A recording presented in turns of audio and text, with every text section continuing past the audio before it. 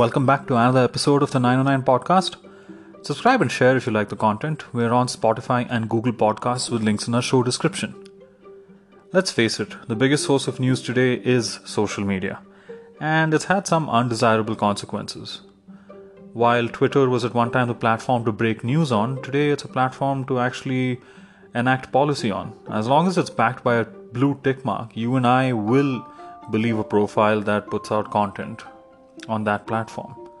However, if the Cambridge Analytica scandal and exposed Russian interference with elections across other nations is anything to go by, you do realize that social media platforms can be manipulated. Which is interesting given the current work from home situation we're in. In early March, while most employees packed up and ready to work from home, Facebook hadn't figured out how to conduct its most sensitive work remotely, removing pornography, terrorism, hate speech, and other unwanted content from across its site. And that's an effort that involves 15,000 people across 20 locations globally. And while Facebook, YouTube, Twitter, and other platforms have spoken about the role of artificial intelligence and algorithms as a future of policing problematic content, those same companies have acknowledged that humans are the most important line of defense. These are essentially contractors who are paid a fraction of what full-time workers earn and often suffer psychological harm from the exposure. They spend hours a day reviewing material flagged as illegal or disturbing and then removing it from platforms so that you and I either don't see it at all or see it at a minimal amount. A study by the Reuters Institute and the University of Oxford conducted over Jan and March of 2020 found that social media platforms have responded to a majority of the posts rated false by fact checkers by removing them or attaching various warnings. There is some amount of variation though.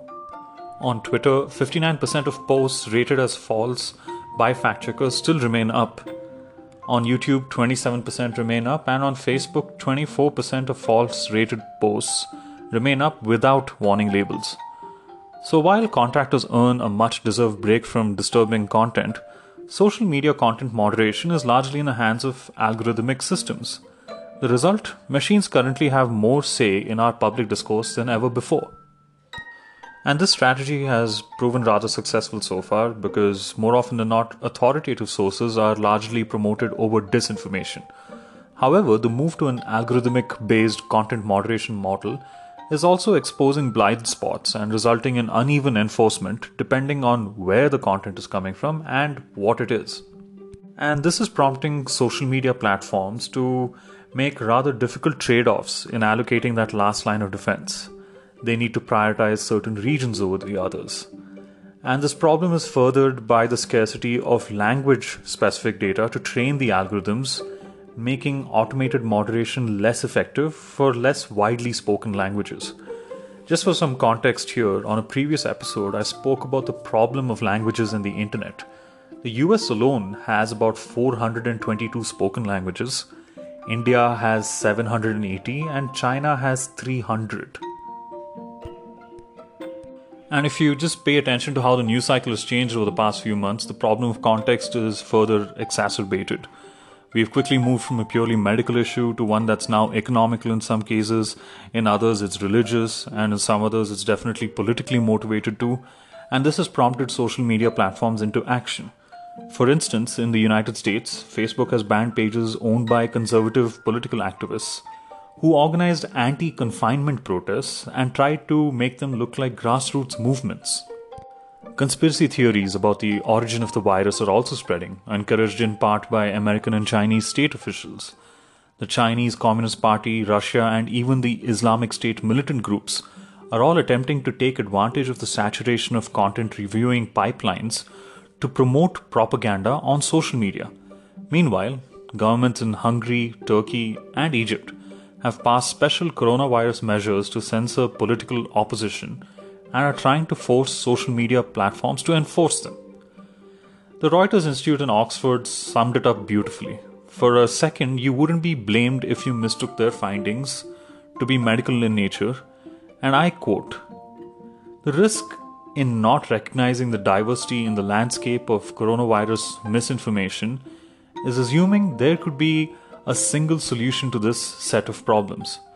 Instead, our findings suggest that there will be no silver bullet or inoculation, no cure for misinformation about the new coronavirus. Instead, addressing the spread of misinformation about COVID-19 will take a sustained and coordinated effort by independent fact checkers, independent news media, platform companies, and public authorities to help the public understand and navigate the pandemic. And while it's really hard to talk about whether the machines are taking over at this point in time and sounding alarmist in that regard, it has to be said that to a certain extent, I don't know about you, but the way I'm looking at it is that there's really a good call to action for us to be more reliant on machines and actually explore the full extent of what technology can really offer, especially at times like this, right? I mean, think about it. 15,000 people across 20 global locations at just one social media company have to look at all that disturbing content. Now, there's more to talk about over here when it looks at aspects like uploading that content itself. Can these websites do more to prevent the upload of disturbing content? And it gets into a far more complicated situation when you allow for the fact that a lot of content can be immediately cross-posted across social media platforms. So where do you stop it? At the origin or on your platform itself? If you do that, do you end up losing advertising revenue? Do you end up losing users as an account of that? And then the fundamental question becomes, do you really want to promote a culture of disinformation at the expense of actually securing all those users who can look to build good on your platform? And for me, I really am not an advocate for any particular platform over here, but I find what Reddit continues to do to be really at the top of its game when it comes to user-generated content, right? That platform does not have content that's created by itself, and obviously no other platform is creating content for you and I to consume. It's all hosted on platforms today. But Reddit does a phenomenal job of making sure that there is no disturbing content coming out. Obviously, it's about making sure that each subreddit has its own content moderators, and those are people like you and me who just have a better bias, better idea of what makes good content and what doesn't. And sometimes that may not be true. I've seen enough conversations on a forum like Reddit where they talk about moderators actually creating more problems than not. But for what it's worth, if you look at it overall, there is more good happening on Reddit than not. And sure, you can look at a couple of instances where Reddit's really got it wrong. For instance, with the Boston bombings, right? And that obviously wasn't a good color for the platform. But it really speaks a lot when they seem to have a better model in place at this point in time, which is still working despite lockdowns and whatnot.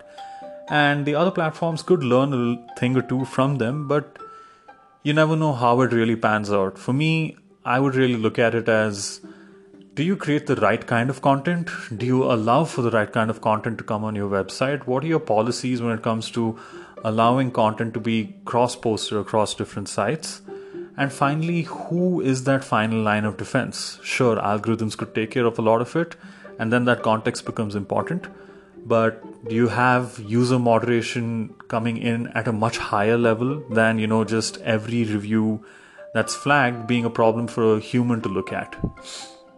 That's it for me and this episode. I hope that gave you something to think about and gave you a little bit of insight into algorithmic content moderation that's becoming the norm de rigueur, as it were.